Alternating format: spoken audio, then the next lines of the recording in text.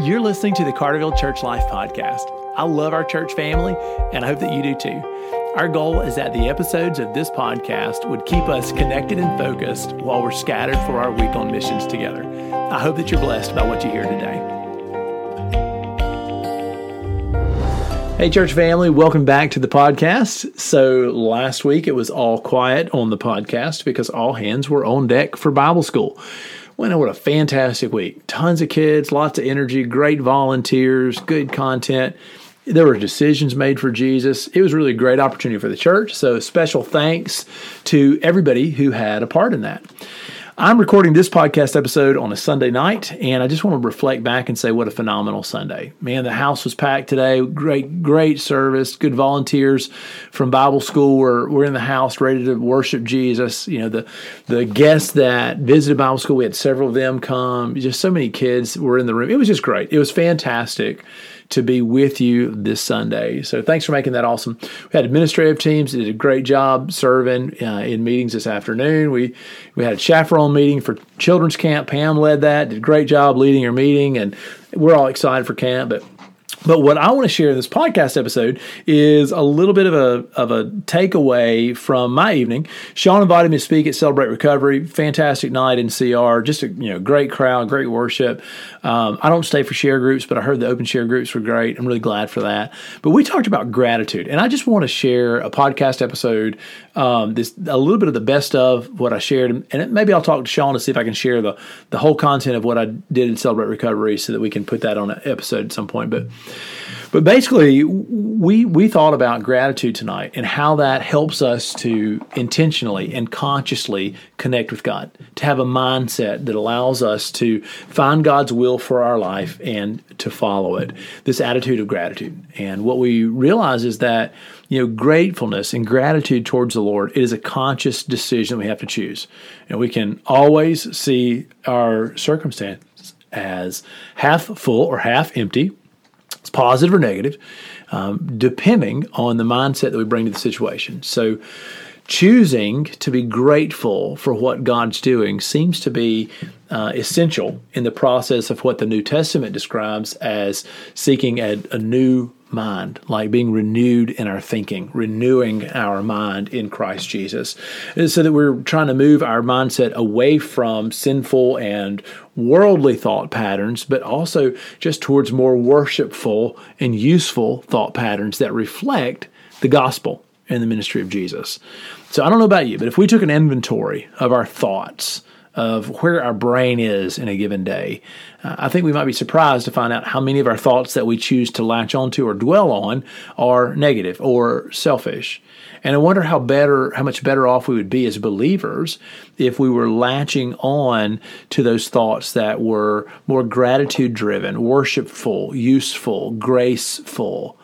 And I'm realizing more and more that honestly our attitude determines everything else that happens in the day, even the way God works in our life sometimes. So I want to share a Bible passage about gratitude from Luke chapter 17. Very simple.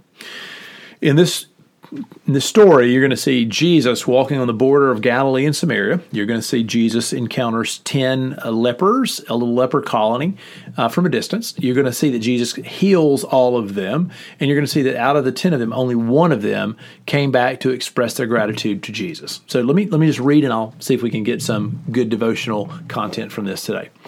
Now, on his way to Jerusalem, Jesus traveled along the border between Samaria and Galilee. As he was going into a village, 10 men who had leprosy met him. They stood at a distance and they called out in a loud voice, "Jesus, Master, have pity on us." When he saw them, he said, "Go show yourself to the priests." And as they went, they were cleansed. One of them, when he saw that he was healed, came back, praising God in a loud voice. He threw himself at Jesus' feet and thanked him. And he was a Samaritan. Jesus asked, "Were not all 10 cleansed? Where are the other 9? Has no one returned to give praise to God except this foreigner?" Then he said to him, "Rise and go. Your faith has made you well." Very simple story from the ministry of Jesus that Luke tells us. And there's 3 things I want to offer. Number one, apparently, according to this story, if it's a reflection of real life, and I think it is, the attitude of gratitude to the Lord is rare. Gratitude is rare. It's easier for us to dwell on the negative. It's easy for us to play the victim or to be self-centered. It's easy for us to blame other people or see our circumstances as poor, negative, bad, or hopeless. I think it's easier to gravitate towards the negative and the positive. And so it seems like gratitude is understandably rare. It's not going to happen by accident, gang.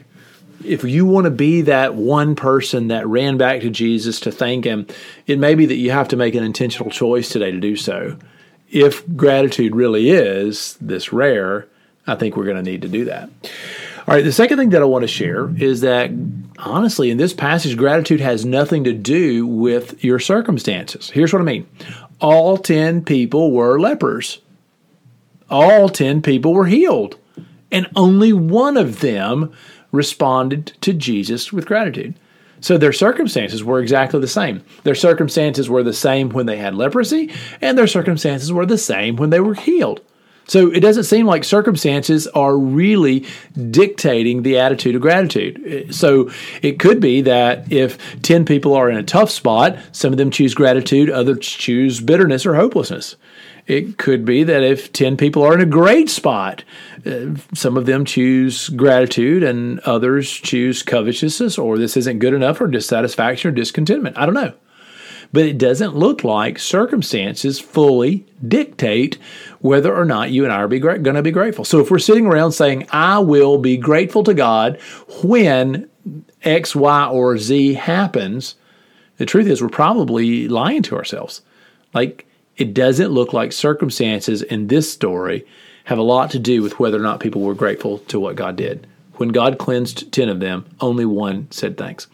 The other thing, and I think this is pretty neat, only one of these 10 people got to have a face-to-face, up-close encounter with Jesus. The Bible tells you that as lepers, they stayed at a distance and shouted at Jesus, have pity on us. And he did. And he told them to go to the priest. So they all go to the priest.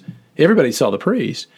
But only one guy came back to see Jesus up close, personal, and face-to-face. And I just thought about how, honestly, gratitude towards God really does lend itself toward developing our relationship and our encounters with God. Like us being grateful to what God's doing, aware of what God's doing, it really does put us in a position to thank God, to worship God, to be near God, to grow in God. And in this case, it put this leper in a place where he could commune with Jesus Christ. 10 people were healed, all 10, but only one of them spent the afternoon in a conversation with Jesus Christ. So I want to be that person who goes through life grateful for what God's doing. I want to be a place where I can commune with the Lord, join him in his will as he carries it out in my life and all around me. And I want our church to be the same. So church family, I want to encourage you today to choose gratitude. Monitor your thoughts and choose gratitude. I love you, church family. God's done so many great things for us to be thankful for. Let's be intentionally grateful. God bless you.